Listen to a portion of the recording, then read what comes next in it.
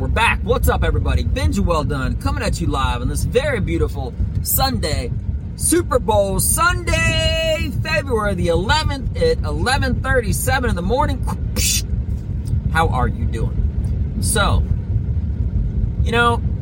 I really hope the 49ers win, because there's a quarterback that was very forgotten, and I love the whole chip on the shoulder motivation.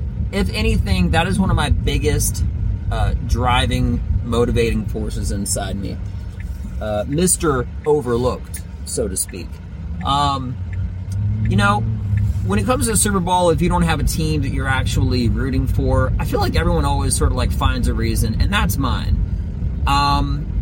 Obviously, you can't say one team is much better than the other because they both made it to the Super Bowl.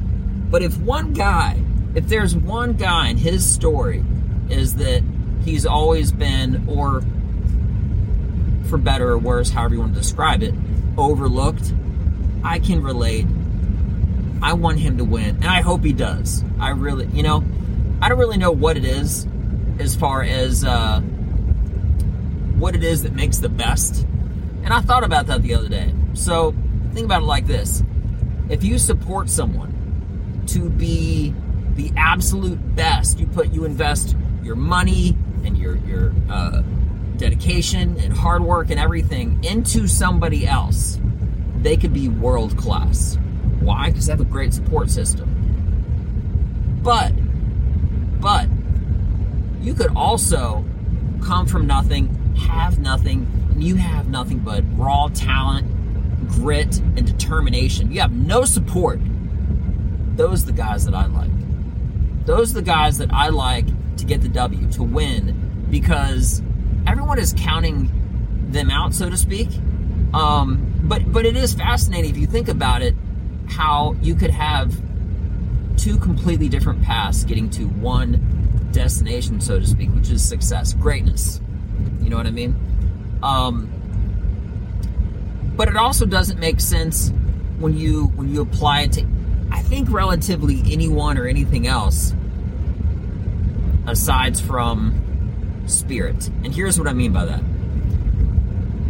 If you were to treat somebody extremely nice and give them all the support and all the tools to be successful in the world, they could very much they could be successful. They could also piss it away. But that they have a platform to really excel, and that's great. Good for them. However, if someone, like I said, had nothing, came from nothing, okay, and they had nothing but complete determination and grit, you know what I mean? Like nose to the ground, always pushing forward.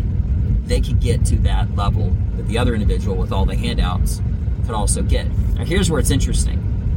I say it's like that with spirit because if I were to take two plants, each plant representing a different individual, right? And one plant, it had the best fertilizer, it had the best soil, you took care of it really, really well. That plant will be like the most delicious vegetable ever. But on the other side, if there was a plant that was mistreated, you barely gave it water, and it didn't get that much direct sunlight, it had horrible soil, but that plant said, you know what? I don't need any of this. I'm just going to be the best plant ever. And somehow, with all the odds against it, pushed through the earth and essentially made it an equal or better vegetable. That's the kind that I want to have in my life.